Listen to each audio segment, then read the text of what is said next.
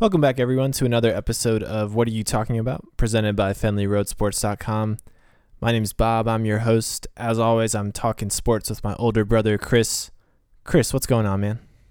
Not much, just got a nagging, annoying cough like midweek this week, so that's been fun to deal with. I'm not like sick, it's just one of these annoying little things, but hopefully that'll go away really soon here. Yeah, definitely. That's always annoying, especially when you're trying to record a podcast. So we'll see how that goes. We got the master editor over here, so I'll sound good no matter what. Yeah, all right. We'll see. Now that it's on, now I'm going to edit that part out too as well. All right, so we got a couple of topics for you today, but the big one, last Thursday, the NBA trade deadline came and went. For me, it was a little unimpressive, but Chris, what were your general thoughts of the trade deadline?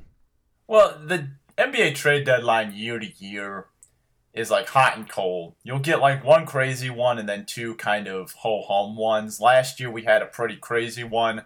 So this year it was kind of predictable that there wouldn't be a big one. Don't get me wrong, still some solid mid-level moves, but nothing to the level of the activity that occurred last year. Last year you had about 3, 4, 5 really solid deals that shook up everything. This year, I think there were only about 2 or 3 that were really, really impactful, but they all involved kind of teams that are in the playoff hunt. So still a solid trade deadline, but certainly not one of the more crazy ones. Yeah, definitely. That last year's trade deadline, I mean, how many starting point guards were moved during that? The Phoenix Suns were involved in maybe 4 starting point guards alone. It was a crazy trade deadline last year. A lot of interesting moves happened. This year, yeah, not so much. I think because we are expecting big changes in the NBA offseason this year with the cap rising, teams weren't sure how to value expiring contracts, how to value mid-level contracts, and we're really just wanting to stand pat and just see how this offseason goes. That's probably going to lead to next year being a more eventful trade deadline. But that's not to say that moves did not happen. And like you said, contenders still went out and got that one missing piece. For you, what was which one do you want to talk about, or first, or what was the biggest move for you?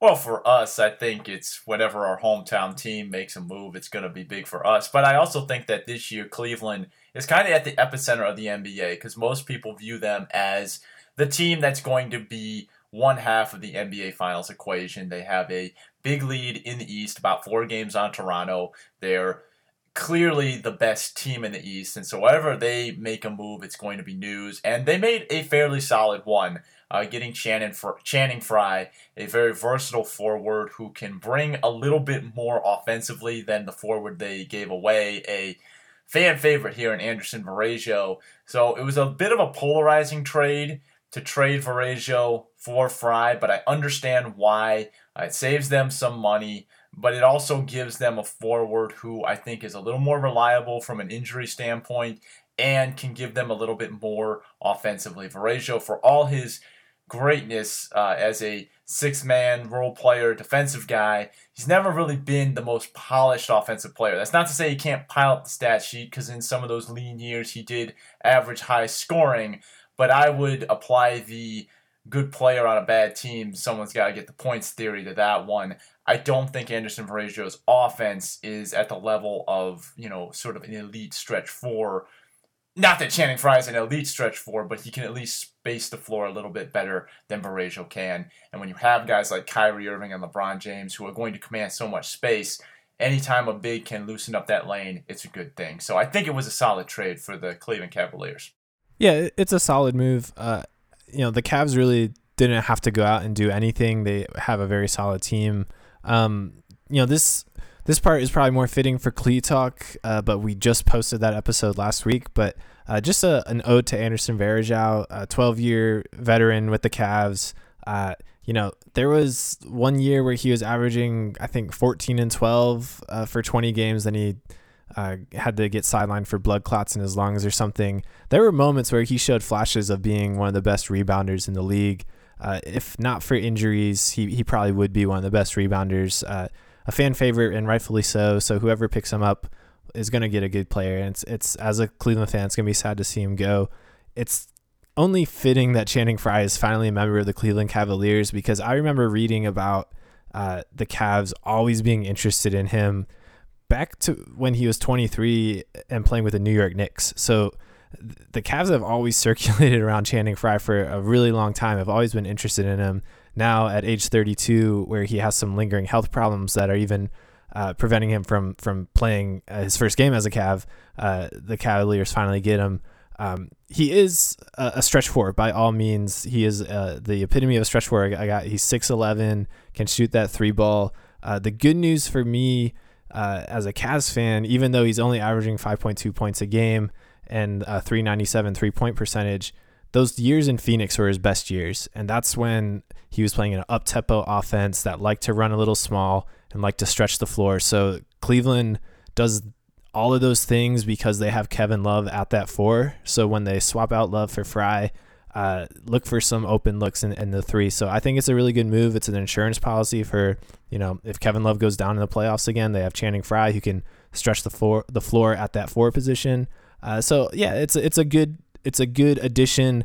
Anderson Varejao for Channing Frye at this point in the game. It's a plus having Frye on the team. So good for the Cavs. Yeah, certainly big tip of the cap to Anderson Varejao. You were right.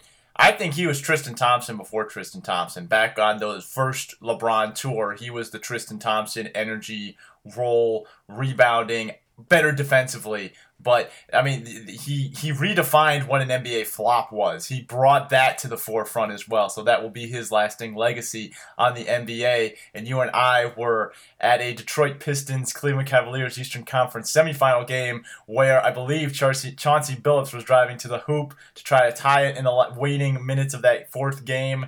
And he steps up.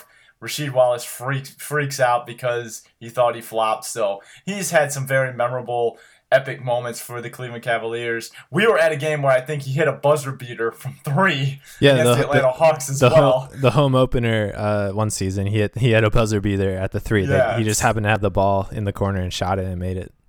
I think there was 1 second on the shot clock, and he shot it up, and everyone cheers. I remember looking to my dad, I'm like, I can't cheer for that because that was one of the worst design plays ever. It just fell to Varejao, and he happened to hit the shot. But so he certainly will live in the hearts of Cleveland fans forever. He's been such a big part of this team.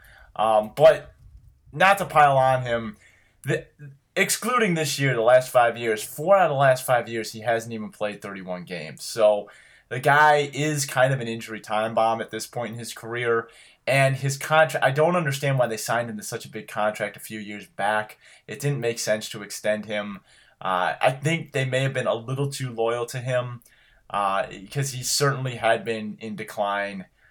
But he's going to latch on somewhere. I just hope the rumors aren't true and it's not Golden State. Anywhere but Golden State. Please don't go to the Warriors. I wouldn't even care if he went to the Spurs. I don't hate the Spurs that much. I don't really like the Warriors that much just because of the sour taste of the NBA Finals. But, best of luck to him unless he goes to the Warriors. Then I have to cheer against the Warriors. But back to Channing Frye, I do agree. I think he brings that sort of stretch forwardness and insurance policy in case something were to happen to Kevin Love, assuming he can get healthy. If he's not healthy, he's not much of an insurance policy. But imagine this, though, in certain sets, having him and Love on the floor at the same time. That kind of spacing could be pretty cool, open things up for the Cavs. So I think that they can do some more creative things with Channing Frye on the team. And ultimately, it was a really good trade for Cleveland. They didn't really give up, in my opinion, that much for him. Varejao and Cunningham and a couple of draft picks. That's about it. Yeah. It's really just a luxury for the Cavs. Back to that contract thing with Varejao. I think they did that just so that for salary cap reasons, so that they could eventually trade him and take back a player that fits into that contract, because at the time of the extension, they were already strapped for the salary cap. But that's maybe a discussion for a Clee Talk if we're getting into it. We're here at the trade deadline, and moving forward, Markieff Morris was traded to the Wizards from the Phoenix Suns. Markieff Morris has really been in a bad mood in Phoenix ever since the Phoenix Suns unceremoniously traded away his twin brother, Marcus Morris, the lesser of the two. They traded him away in the offseason, and he's been in a bad mood ever since. It was expected that he would get traded to the Washington Wizards. One of the bigger disappointments in the NBA right now. They're sitting in 10th in the Eastern Conference at 25-29, very close to that 8th seed. It's very possible that they can turn it around. Chris, do you think Markieff Morris is the guy to turn that around for the Wizards?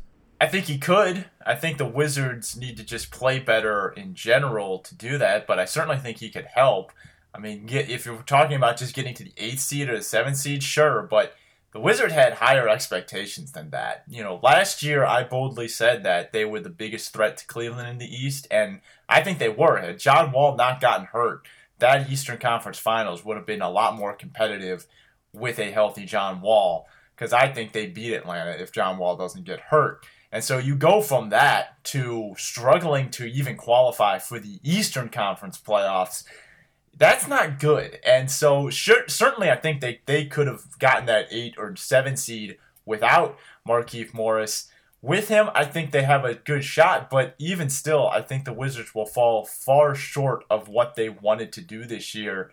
And honestly, I mean, don't get me wrong, but Chris Humphries, DeJuan Blair, and a top 9 protected first-round pick, that's a fair amount to give up for Markieff Morris. I think the Suns did a really good job of turning a player who clearly just didn't want to be there into at least a draft pick that's going to fall anywhere from 10 to 30. Well, probably 10 to 14 if the Wizards don't make the playoffs. So we'll see about how that pick shakes down. But I think the Wizards did a fairly good job trading a guy who everyone knew didn't want to be there and getting some pretty good assets out of it. Yeah, the Suns did do a decent job. I think Markieff Morris has some future value as well. He's on a very affordable deal for what his talent brings to the table. He's only 26 years old, so the Wizards aren't just renting a player; they're getting a key contributor, a starting power forward for the next couple of years.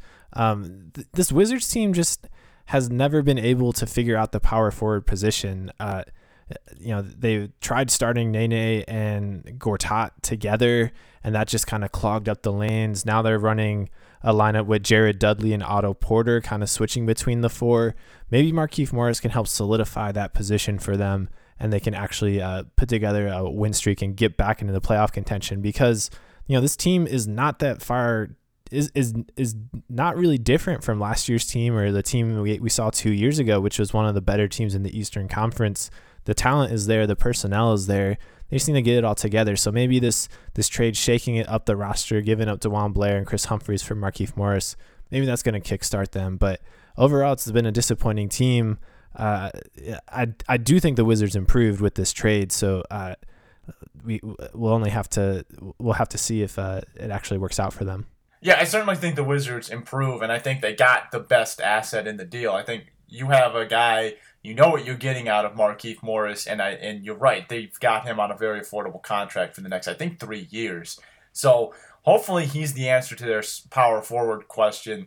But to answer the Wizards' question, I mean, don't underestimate the loss of Paul Pierce, and the year before they had Trevor Ariza filling that sort of Paul Pierce role. So not having that reliable veteran small forward who can hit the corner three consistently is turning out to be a bigger problem than people thought. I mean, that's the only thing that's really changed from this year, from the last 2 years to this year, is they don't have that three guy who can do it. And Otto Porter has been okay, but he has not stepped up to the level of Paul Pierce and Trevor Ariza, the production that they were providing. That's very true. I would also say that Bradley Beal continues to miss games. He's missed 13 games this year. And they do have Jared Dudley on the team who's shooting .450 behind the arc. So they do have some 3-point shooting. He's putting in a very good year. I think it's more than just the lack of a 3-point shooting small forward. I just think that the team is just kind of out of balance right now, and maybe shaking it up with a new starting lineup is going to help open things up for the entire team. The other problem is Washington is treating this year as a don't mess up the cap year. We want to try to go after Kevin Durant. So Washington may be playing a little bit of possum this year in hopes to snag a big prize in free agency to sustain themselves for the long term. I know that's a hot rumor that Kevin Durant going back to DC, where he's from, it could be cool for them, because if that happened, that would certainly vault them towards the top of the East. But I don't know. That's putting a lot of chips in that basket, and you're throwing away at least 1 year to do it. We'll see if that ends up coming to fruition. Yeah, we'll definitely see. The Kevin Durant rumor train is only going to get stronger and louder the closer we get to the summer. He's in for a huge payday wherever he goes, so he will definitely be the main topic of a future podcast this year. Absolutely. Speaking. The thing is, though, why hasn't the Kevin Durant rumor train reached the level of the Kevin Love rumor train last year? I felt like last year, every other week, there was something on the national level. I know we're in Cleveland, so we get it more, but on the national level, everyone was talking about Kevin Love. I haven't heard much about Kevin Durant this year. I think it's just a different relationship with the player. I don't think people really get Kevin Love like they get Kevin Durant. I just get that sense that people make stuff up about Kevin Love all the time. Plus, the association with LeBron James makes it a media circus. So that has some stuff to do with it. But yeah, I agree with you. For Kevin Durant being one of the top 5 players in the league, it has been relatively quiet, the free agency rumors with him. So speaking of his Oklahoma City Thunder, they made a deal grabbing Randy Foye from the Nuggets. They gave up a couple pieces, but Randy Foye coming to the Oklahoma City Thunder. Thunder have always been looking for that shooting guard ever since giving up James Harden. Chris, what are your thoughts on this move? Well, anytime you can improve from Dion Waiters, it doesn't take much. So I certainly think it's a win, because in time, I mean, Randy Foye didn't play much in their game against Cleveland, but I think he will eventually be their starting 2 guard, or the 2 guard that gets more minutes, because, I mean, let's just face it, Dion Waiters is Dion Waiters. I still think Griffin, the Cavs general manager, should have won Executive of the Year for no other reason than convincing Oklahoma City that Dion Waiters was a viable team and turning him essentially into J.R. Smith and Iman Shumpert. That was a phenomenal trade last year, because Dion Waiters has been essentially a black hole on the Oklahoma City Thunder roster. They thought they were going to get a scoring 2 who would be James Harden light, and they got, like, nothing. He has just been... Well, they got Dion Waiters is what they got. Yeah, they got Dion Waiters. And so Randy Foye, if he can't beat out Dion Waiters for that position, there's a huge problem there. So I certainly think they've improved. I'm not going to overreact, because a lot of people, mainly Charles Barkley, are saying that the Thunder are the biggest threat to Golden State in the West. I don't think so. Look, Cleveland really picked them apart recently on the road in their game, and I just think the Thunder are the cutoff. I think there's the big 3 of Golden State, San Antonio, and Cleveland, and then there's a drop-off between Cleveland and the Thunder. I think the Thunder are the clear 4th best team, and they will give Golden State or San Antonio a run for their money. They can light it up offensively. I just think they have too many weaknesses that you can attack defensively, and outside of Durant and Westbrook, they are not that deep. They have a lot of good creative players, but you can exploit them on the defensive end, and they don't have the depth to match San Antonio, Golden State, and Cleveland. So I am not sold on them dethroning the established order with this move. I think it's a solid move. I think they've improved, but I don't think that they're going to all of a sudden become a super threat to the Spurs or the Warriors. They'll give them a run, but I would be surprised if the Thunder made it to the conference finals absent a significant injury to one of the other teams. Yeah, I definitely view them as the 3rd best out west. That's not to say that they have no chance with Kevin Durant and Russell Westbrook. All things are possible. I do not like this Randy Foye trade.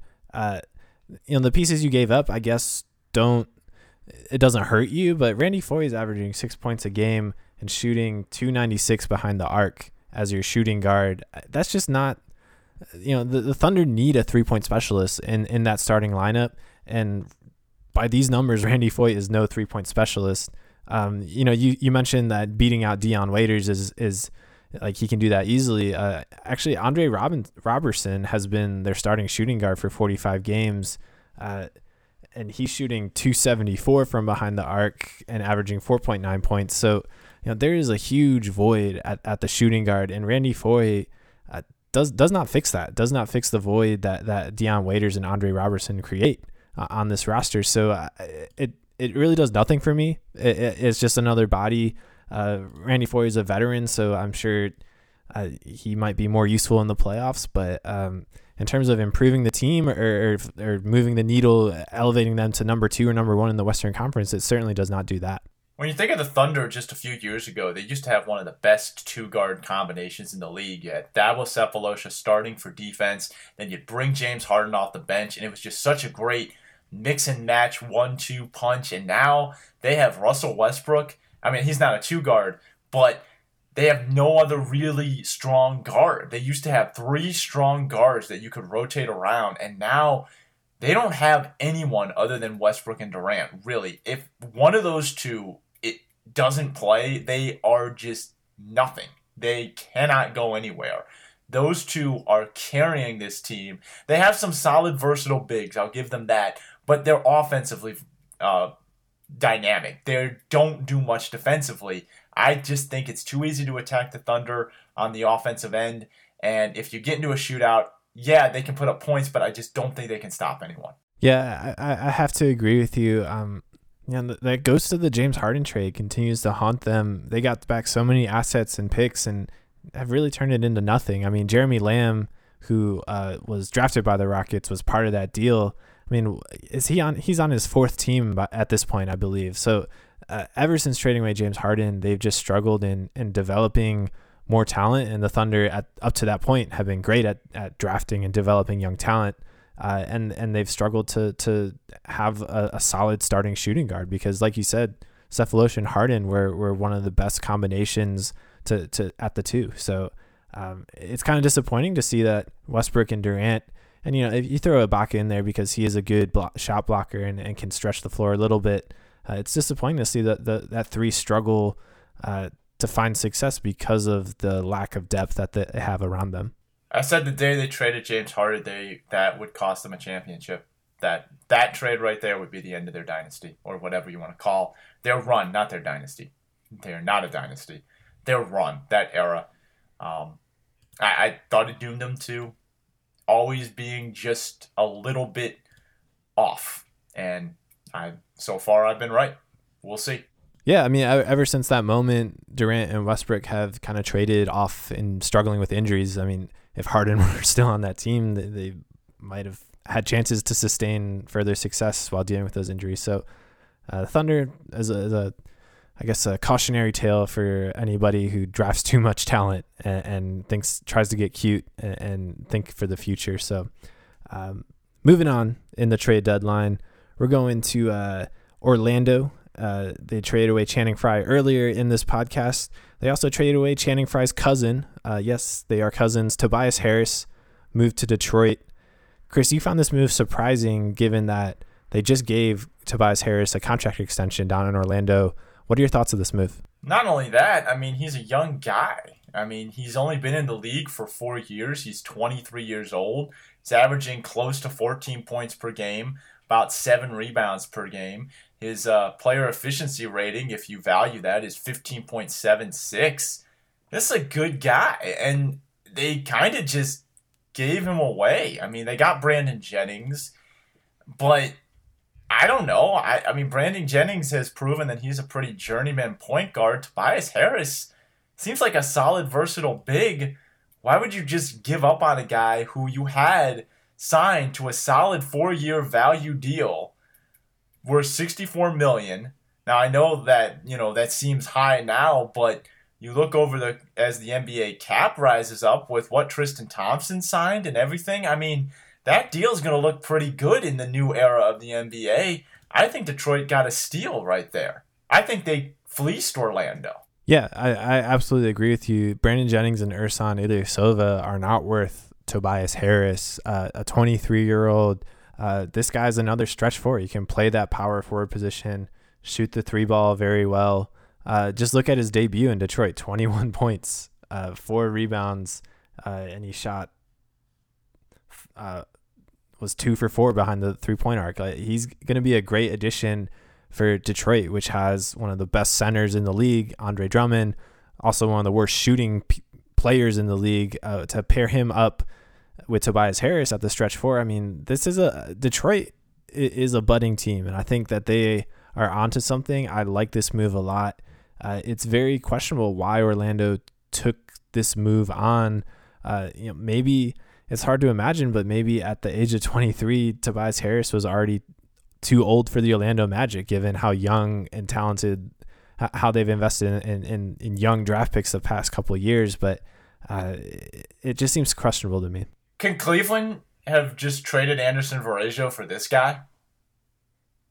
I mean, they got more for Anderson for Channing Frye than they did for Tobias Harris. Yeah, I don't really know what the thought process was with that first round draft pick being thrown around. I feel like they could have got Tobias Harris. You're right.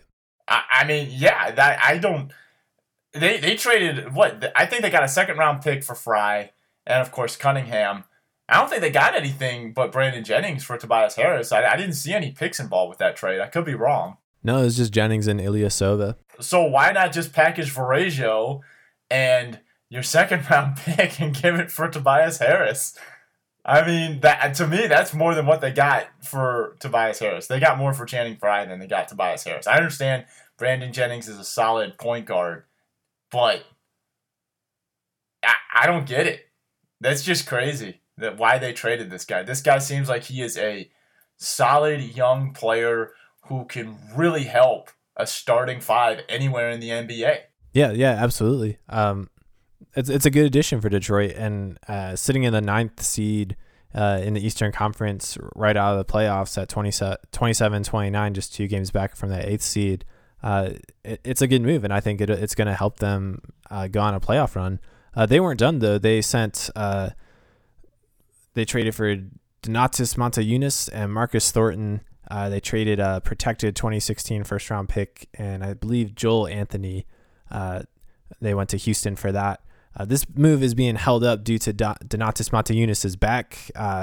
It's still being examined by Detroit's physicians, team doctors. They've actually extended the deadline for usually players have to pass a physical within 72 hours. They extended that by 24 hours. So probably on Monday, we'll find out whether this deal goes through. But Donatas Motiejunas is a good backup center. And I think Detroit made another smart move with this deal as well. Detroit is definitely trying to make the playoffs this year. Kudos to them.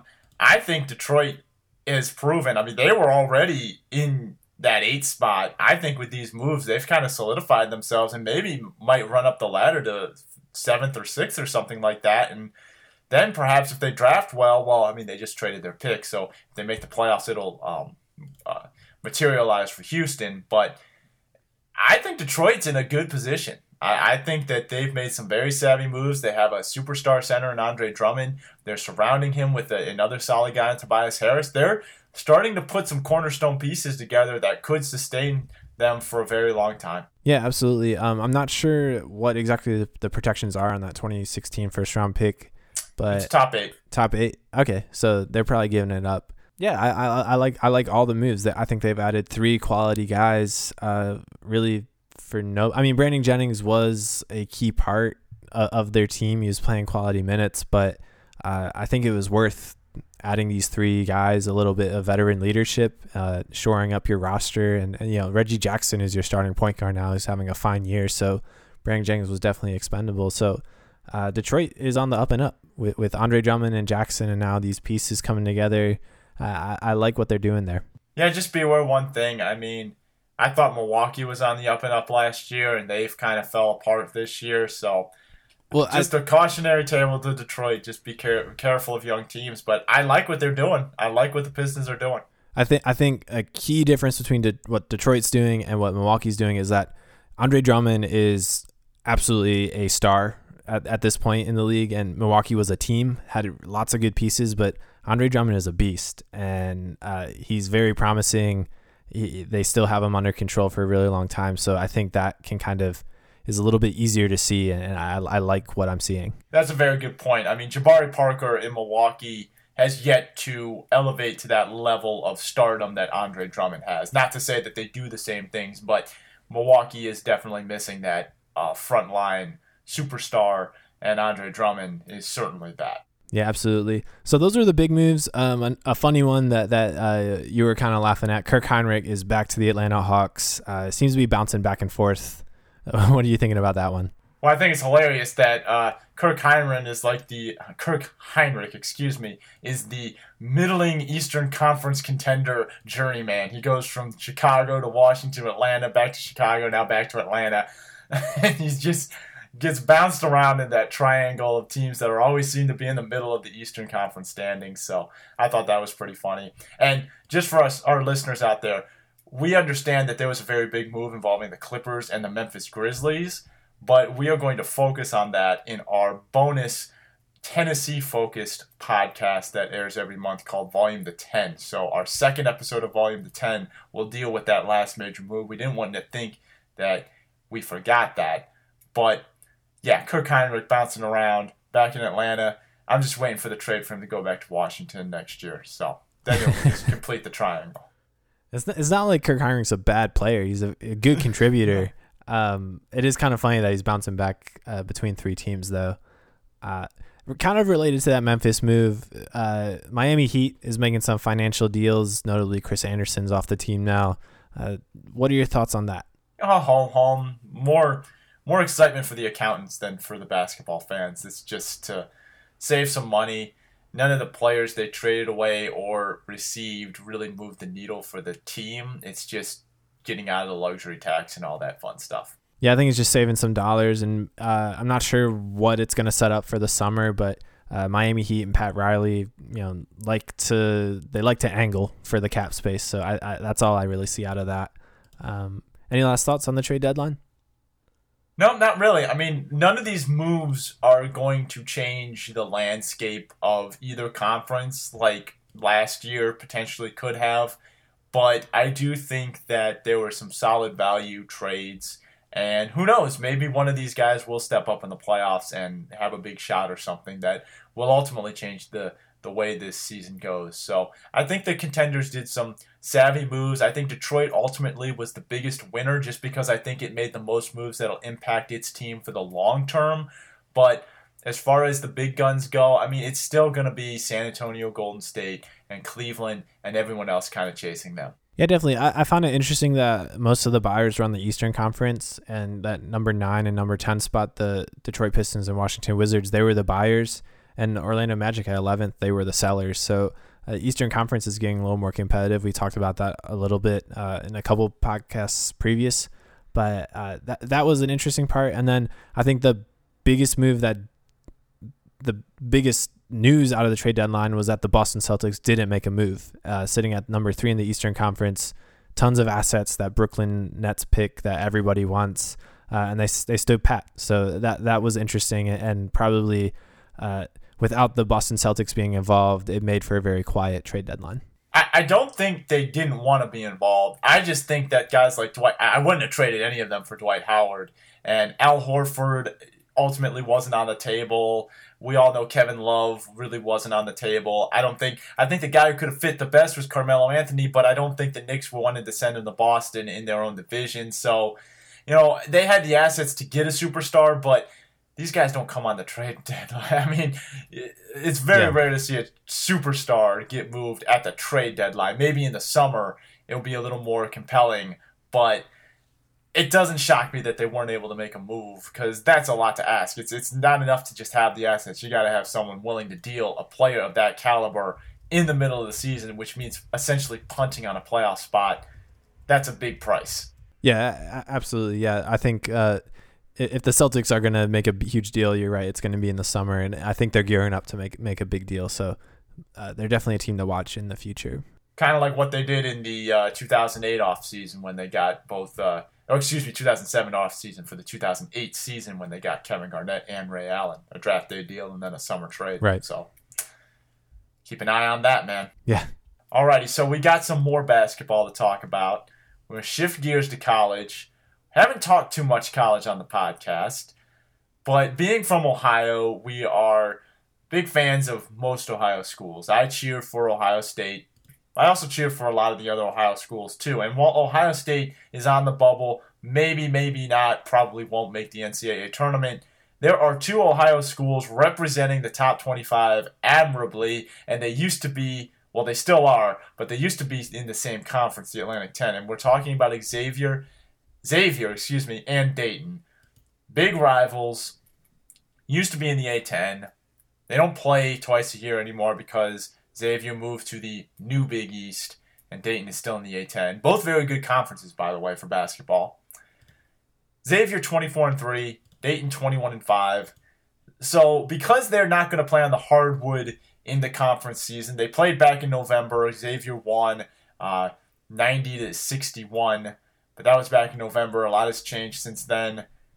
We thought we'd ask ourselves, which one of these Ohio schools has the best shot at making a deep run in the tournament? So, Bob, start with you. Which one of these teams do you like better? I like Xavier better. Maybe that's just the name brand of it that's doing it for me. But I like Trevon Blewett at 15.3 points a game, 6.5 rebounds. He's a guard, 6'6", a sophomore. He's doing really well, and he's their team leader and scorer. So I like Xavier and what they've done. They have a higher RPI. They're ranked higher. I just think they're more experienced, and they have a little bit more experience pedigree to kind of make a deeper run into the tournament. Yeah, I mean, they're 24-3. They have 3 good losses. Villanova, who's ranked number 1, they actually have a big game at home against Villanova this week. Georgetown and Creighton are the other 2 losses. So they've taken care of business, and they drummed Dayton in the non-conference, but that's a little deceiving because Dayton was down Deshaun Pierre, who is their second highest scorer. He missed the whole first semester because of an off-court allegations, but Dayton still went 10-2 in a very tough non-conference schedule. Pierre's the team's second leading scorer, as I said, with 13.1 points per game.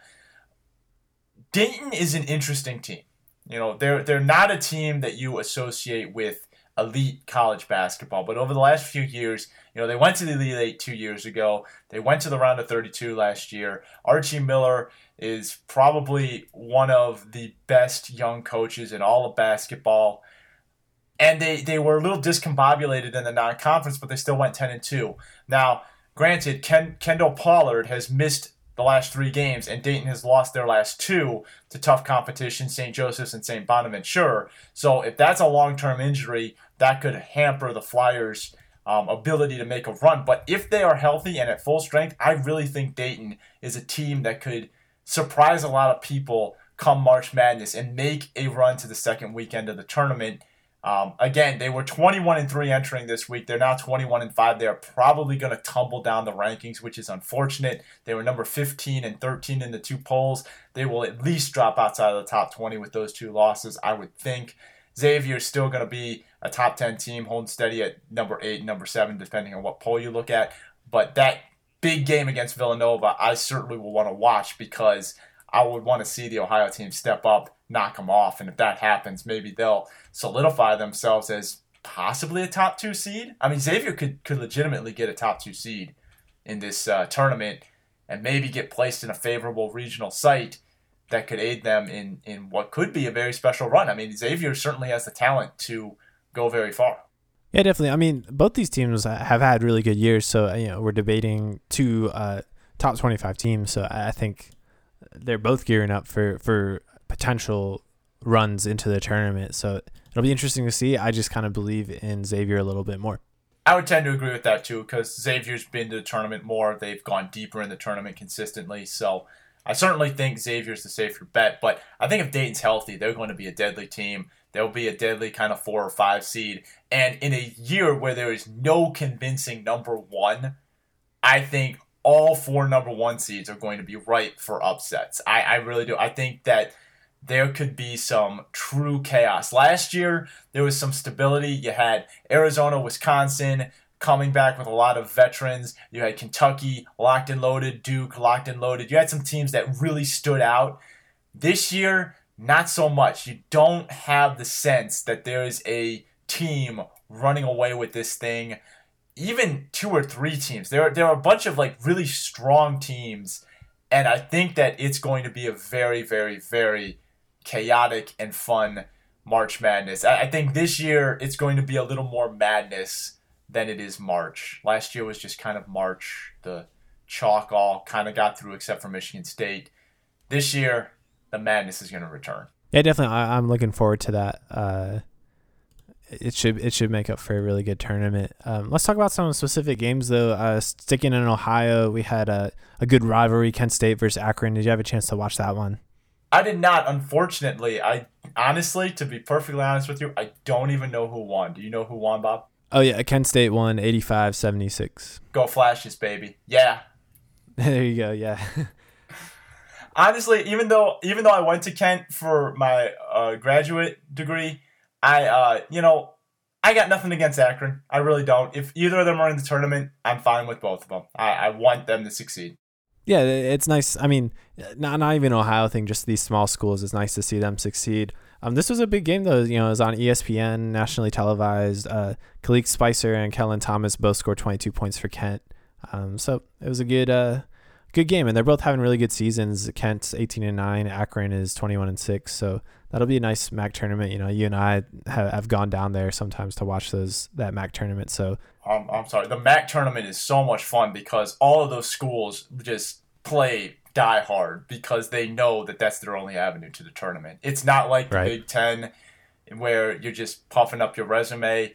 Even if you're the number 1 seed, you got to go pedal to the metal. And these two teams were, I believe, top 2 in the MAC going into this game, and they're traditionally 2 of the best teams in the MAC. So huge rivalry. If you love small school rivalries, this is a great one. Unfortunately, I wasn't able to follow it much on Friday because I was covering a high school game, but very fun. They're going to rematch, I think, in 2 weeks on March 4th. So the Kent State will have to go to Akron and see if Akron can return the favor.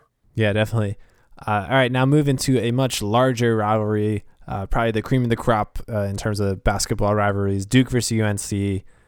They put together another classic. I think they've met 89 times, and the point differential combined for all those games is less than 15 points for these matchups when Duke meets UNC. It's always, I feel like there's a classic game that we watched last year as well. This was a really good one as well. Brandon Ingram, Grayson Allen both went up for over 20 points. Bryce Johnson from UNC scored 29 points. Thornton for Duke had that clinching block at the end to stop UNC from even attempting a go-ahead shot. Chris, did you have a chance to watch this game? I did, and it was fantastic because the entire game, it felt like Duke was losing by 12 points. But then you'd look at the score, and they were only down 4. They were always only down like 4 points. It felt like North Carolina just completely outplayed them for about, most of the game, like 35, 37 minutes, and then Duke just snatched it from them. I mean, it was intense, it was fun, it was what college basketball is all about.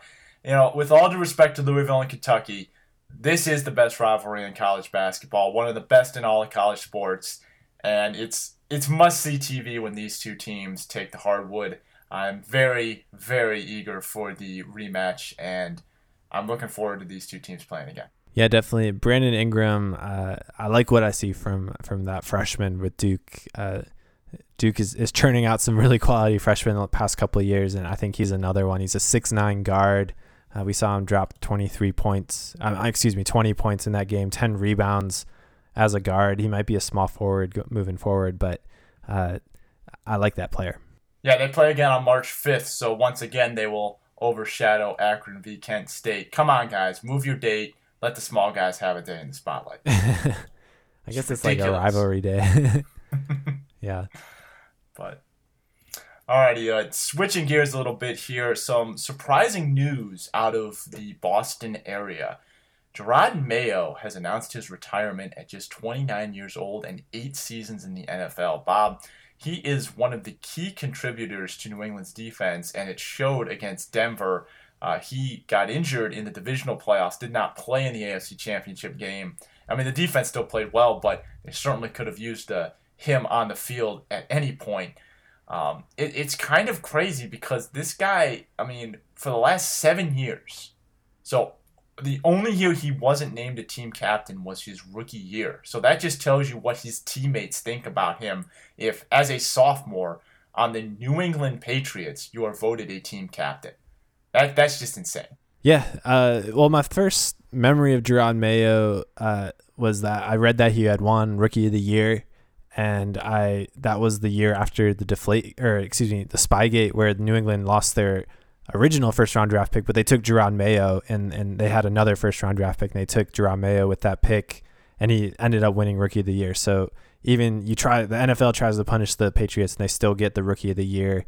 That was my first memory of him, and since then he's had a really great career. Obviously, you said he was named team captain in his sophomore year and has been team captain ever since.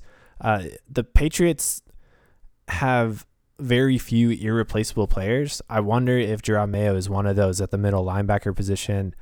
You look back in the history of the Patriots, they've always had very high quality leaders in the middle linebackers dating back to Teddy Bruschi. So replacing Jerod Mayo is going to be hard for the Patriots because he has some intangible assets that the Patriots can't go out and replace in the normal Patriot way where they just find the next man up. Jerod Mayo, a two-time Pro Bowler, led the league in tackles in 2010. A very fine career. Very surprising that he's retiring at age 29, though. I'm going to slightly disagree with you because I think the Patriots are used to replacing Jerod Mayo. One of the reasons he's retiring is that he has finished the year on IR, I believe, 4 out of his 8 seasons, including the Super Bowl season where he only played 6 games in 2013, 6 games in 2014, did not play a postseason game in 2013 or 14. So while I agree they are going to miss him, while I agree he is definitely a big part of their defense, not having Jerod Mayo is something the New England Patriots are used to and probably game planned for in the last few years, just given the unfortunate nature of him always seeming to be on injured reserve. Not trying to pile on a guy here, but I can certainly understand why he would retire because he just always seems to be injured. Yeah, no, that's a very good point, and I guess I will lessen my expectation of a loss for the Patriots. But I will say there's a difference between not having the guy anywhere associated with the Patriots at all and having him on injured reserve. His work ethic in the offseason, his leadership, it's just going to be completely gone for the Patriots. So it's still going to leave a little bit of a hole, even though the past 2 years he's played a total of 12 games. So yes, they've already geared up and have shown that they can absolutely move on without Jerod Mayo. But without him even being in the building, I'm sure it's going to feel a little bit different for them. Oh, I certainly agree with that, and you're right. I mean, the leadership, the intangibles, even when you're injured and not contributing on the field, there's still something to be said about a guy's work ethic, about being around someone, about the presence in the locker room, things that you just can't measure. So, yes, you can't underestimate the fact that after 1 year, he was named team captain on a team. I mean, this is a team that just went undefeated 2 years ago. And he comes in, wins Defensive Rookie of the Year, is named a captain, and holds that title for 7 straight seasons on a very veteran-laden team. That's something that just can't be overstated. So, obviously a very big piece. But he wasn't the only one who retired. These other two aren't as surprising. Jared Allen and Heath Miller, both of them are 33. They've played 10-plus years. Two very strong players. Jared Allen, one of the all-time greats. Heath Miller, very strong tight end. So 3 very significant names retiring from the NFL. Yeah, definitely. Jared Allen, I believe, 2-time sack leader. It was good to see him get to a Super Bowl, kind of end his career in an upswing, being traded to the Carolina Panthers this year and playing in that Super Bowl.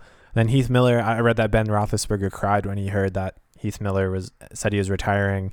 Don't know if that's true or not, but that kind of just shows what he means to that Pittsburgh offense. Has been, when healthy, a very reliable target for them, even before Pittsburgh became known for being a crazy pass-happy offense. Heath Miller was very reliable for them. Yeah, I mean, he's not going to put up the huge passing yardage that some of these tight ends do, but a fantastic just all-around tight end. I think what gets lost in Rob Gronkowski's greatness is his ability to still be an elite blocker. And I think the blocking element of it, the tight end position, gets overlooked. And Heath Miller, definitely a very balanced tight end. He was a big red zone target. Again, he's not going to light up the passing yards, but a very balanced tight end, can do a lot on the field that doesn't show up in the stat sheet. So certainly Pittsburgh's offense is going to miss him. Yeah, definitely. Absolutely. Alrighty, the ladies of the U.S. women's national team qualified for the Summer Olympics, which I'm sure is a shocker to you, Bob.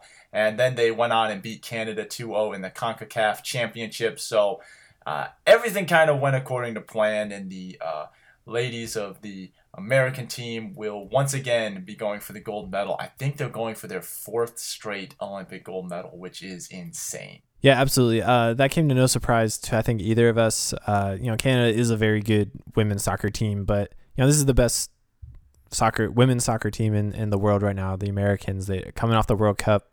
They're going to go hard for that gold medal. They're absolutely the favorites. So not a big surprise, but very breathe a sigh of relief that they are heading back to the Olympics. Some other soccer news, though. Wayne Rooney could be out for 6 to 8 weeks with an injury. Lionel Messi also scored his 300th goal in La Liga for Barcelona. Bob, those are 2 pretty big names. One very good news and one not so good. Yeah, I mean, Lionel Messi has been around long enough where he's going to start racking up a lot of career milestones. Still continues to be one of the top 3 goal scorers in all of FIFA, all of soccer. Wayne Rooney, is still putting together very solid years. So Manchester United is going to miss him definitely. Man U is currently 5th in the Premier League. That's puts them right around qualifying for Euro competition next year. They're sitting 12 points out of Leicester City for that number 1 spot in the Premier League title. So they're definitely going to miss him. Good news for them is they have Memphis Depay, who is a 22-year-old guy, Dutch scorer for Manchester United, who's having a really quality year. So maybe this is the time for him to step up and start scoring some more goals. All right, well, I don't know if you heard this, but in the boxing world, Manny Pacquiao caused quite a stir with some of his anti-gay comments. So much so that Nike has dropped him, terminated their relationship, their endorsement deal. Bob, what did you think of this story? Good move by Nike? I certainly think it was. Yeah, definitely. I like it when companies, leagues, teams make definitive stands and don't let athletes get away for doing anything just because they're incredibly talented. That being said, Manny Pacquiao is on the downswing of his career, so maybe it was an easy move for Nike, but still, it was a good show for Nike to break up with him. Certainly, I agree that it's easier to take these kind of stands when the athlete is on there. It's a downswing of his career. Be a little more interesting if this were 8 years ago when Manny Pacquiao was, right there with Floyd Mayweather as one of the best pound-for-pound boxers in the world. Would they still drop him? But again, I'm not going to just pile on Nike. I think they did the right thing. But you're right. It is convenient for them to do that when he's more on the downswing of his career. But kudos to Nike for not allowing that to represent their brand. And finally, last but certainly not least, Jim Brown, one of the greatest, if not the greatest football players ever, is getting a statue outside of Brown Stadium for his 80th birthday. It was announced on his 80th birthday. Isn't this kind of long overdue, Bob? I mean, Jim Brown is the Cleveland Browns. Yeah, it's not surprising at all. And in the city of Cleveland, if Jim Thome gets a statue, Jim Brown should have like a monument to him. One of the best football players ever, and so obviously the best Cleveland Brown ever. Definitely deserves a statue. It's a good sign to Jim Brown, who still remains active in the organization. He might be the best Cleveland Brown on this Cleveland Browns roster right now. I mean, that's saying something about the current state of the Cleveland Browns. I will say he is the last Cleveland Brown that deserves a statue. There's not been a single person after him that deserves a statue for the Browns. Yeah, there are a couple others from that era who would be worthy of one, though. Some of the old timers still would be deserving. But, yeah. But yeah, I think the last guy maybe Kosar, maybe Bernie Kosar, only because of what he meant to the franchise. I personally don't think so, because I think statue, you got to really be a legend of the game. And Kosar was a great quarterback for Cleveland, but if you look at I don't think he's like a legend of the game. You know what I mean? No, I absolutely agree with you. I mean, Jim Brown is the best running back in the NFL's history. So comparing Bernie Kosar does not hold up. when comparing him to Jim Brown. So if we're talking about statue level being Jim Brown level, nobody else in the Cleveland Browns deserves one. Not even close. They got to get some Super Bowls in here before they even get considered. And for those of you who think we're just being Cleveland homers, go and watch Jim Brown if he's on YouTube or anything. Just go and find some footage of Jim Brown play, and you will see exactly what we mean. I think there is one thing that most football fans can agree on is that Jim Brown belongs in the conversation of minimum one of the 10 best football players to ever play the game. Yeah, I would totally agree with that, and I think there are very few people that would disagree with you. Certainly deserving, and if that's the bar, it could be a while before the Cleveland Browns get another statue. But that is a topic for another podcast. Hopefully we will have that topic on another podcast because it means the Cleveland Browns will have won a few championships and we will finally put this Cleveland title curse to bed. But until then, we have to go. But as we said earlier in the podcast, we will have another episode this week, our second episode of Volume to 10, which is our Tennessee-focused monthly bonus podcast on the Titans and Grizzlies and Predators. And so that will be coming out this week as well, focusing on the Grizzlies trade deadline moves. But until then, we have to go. Please follow us on Fenley Road Sports. We are on Twitter, Instagram. Search us on iTunes and subscribe to our podcast. That's Fenley Road Sports. And, of course, come back to FenleyRoadSports.com for more content. We'll have some blogs out for you as usual. And, of course, our podcast will also be on the website. But until next week, take care. All right, I'll see you, Chris. Take it easy, Bob.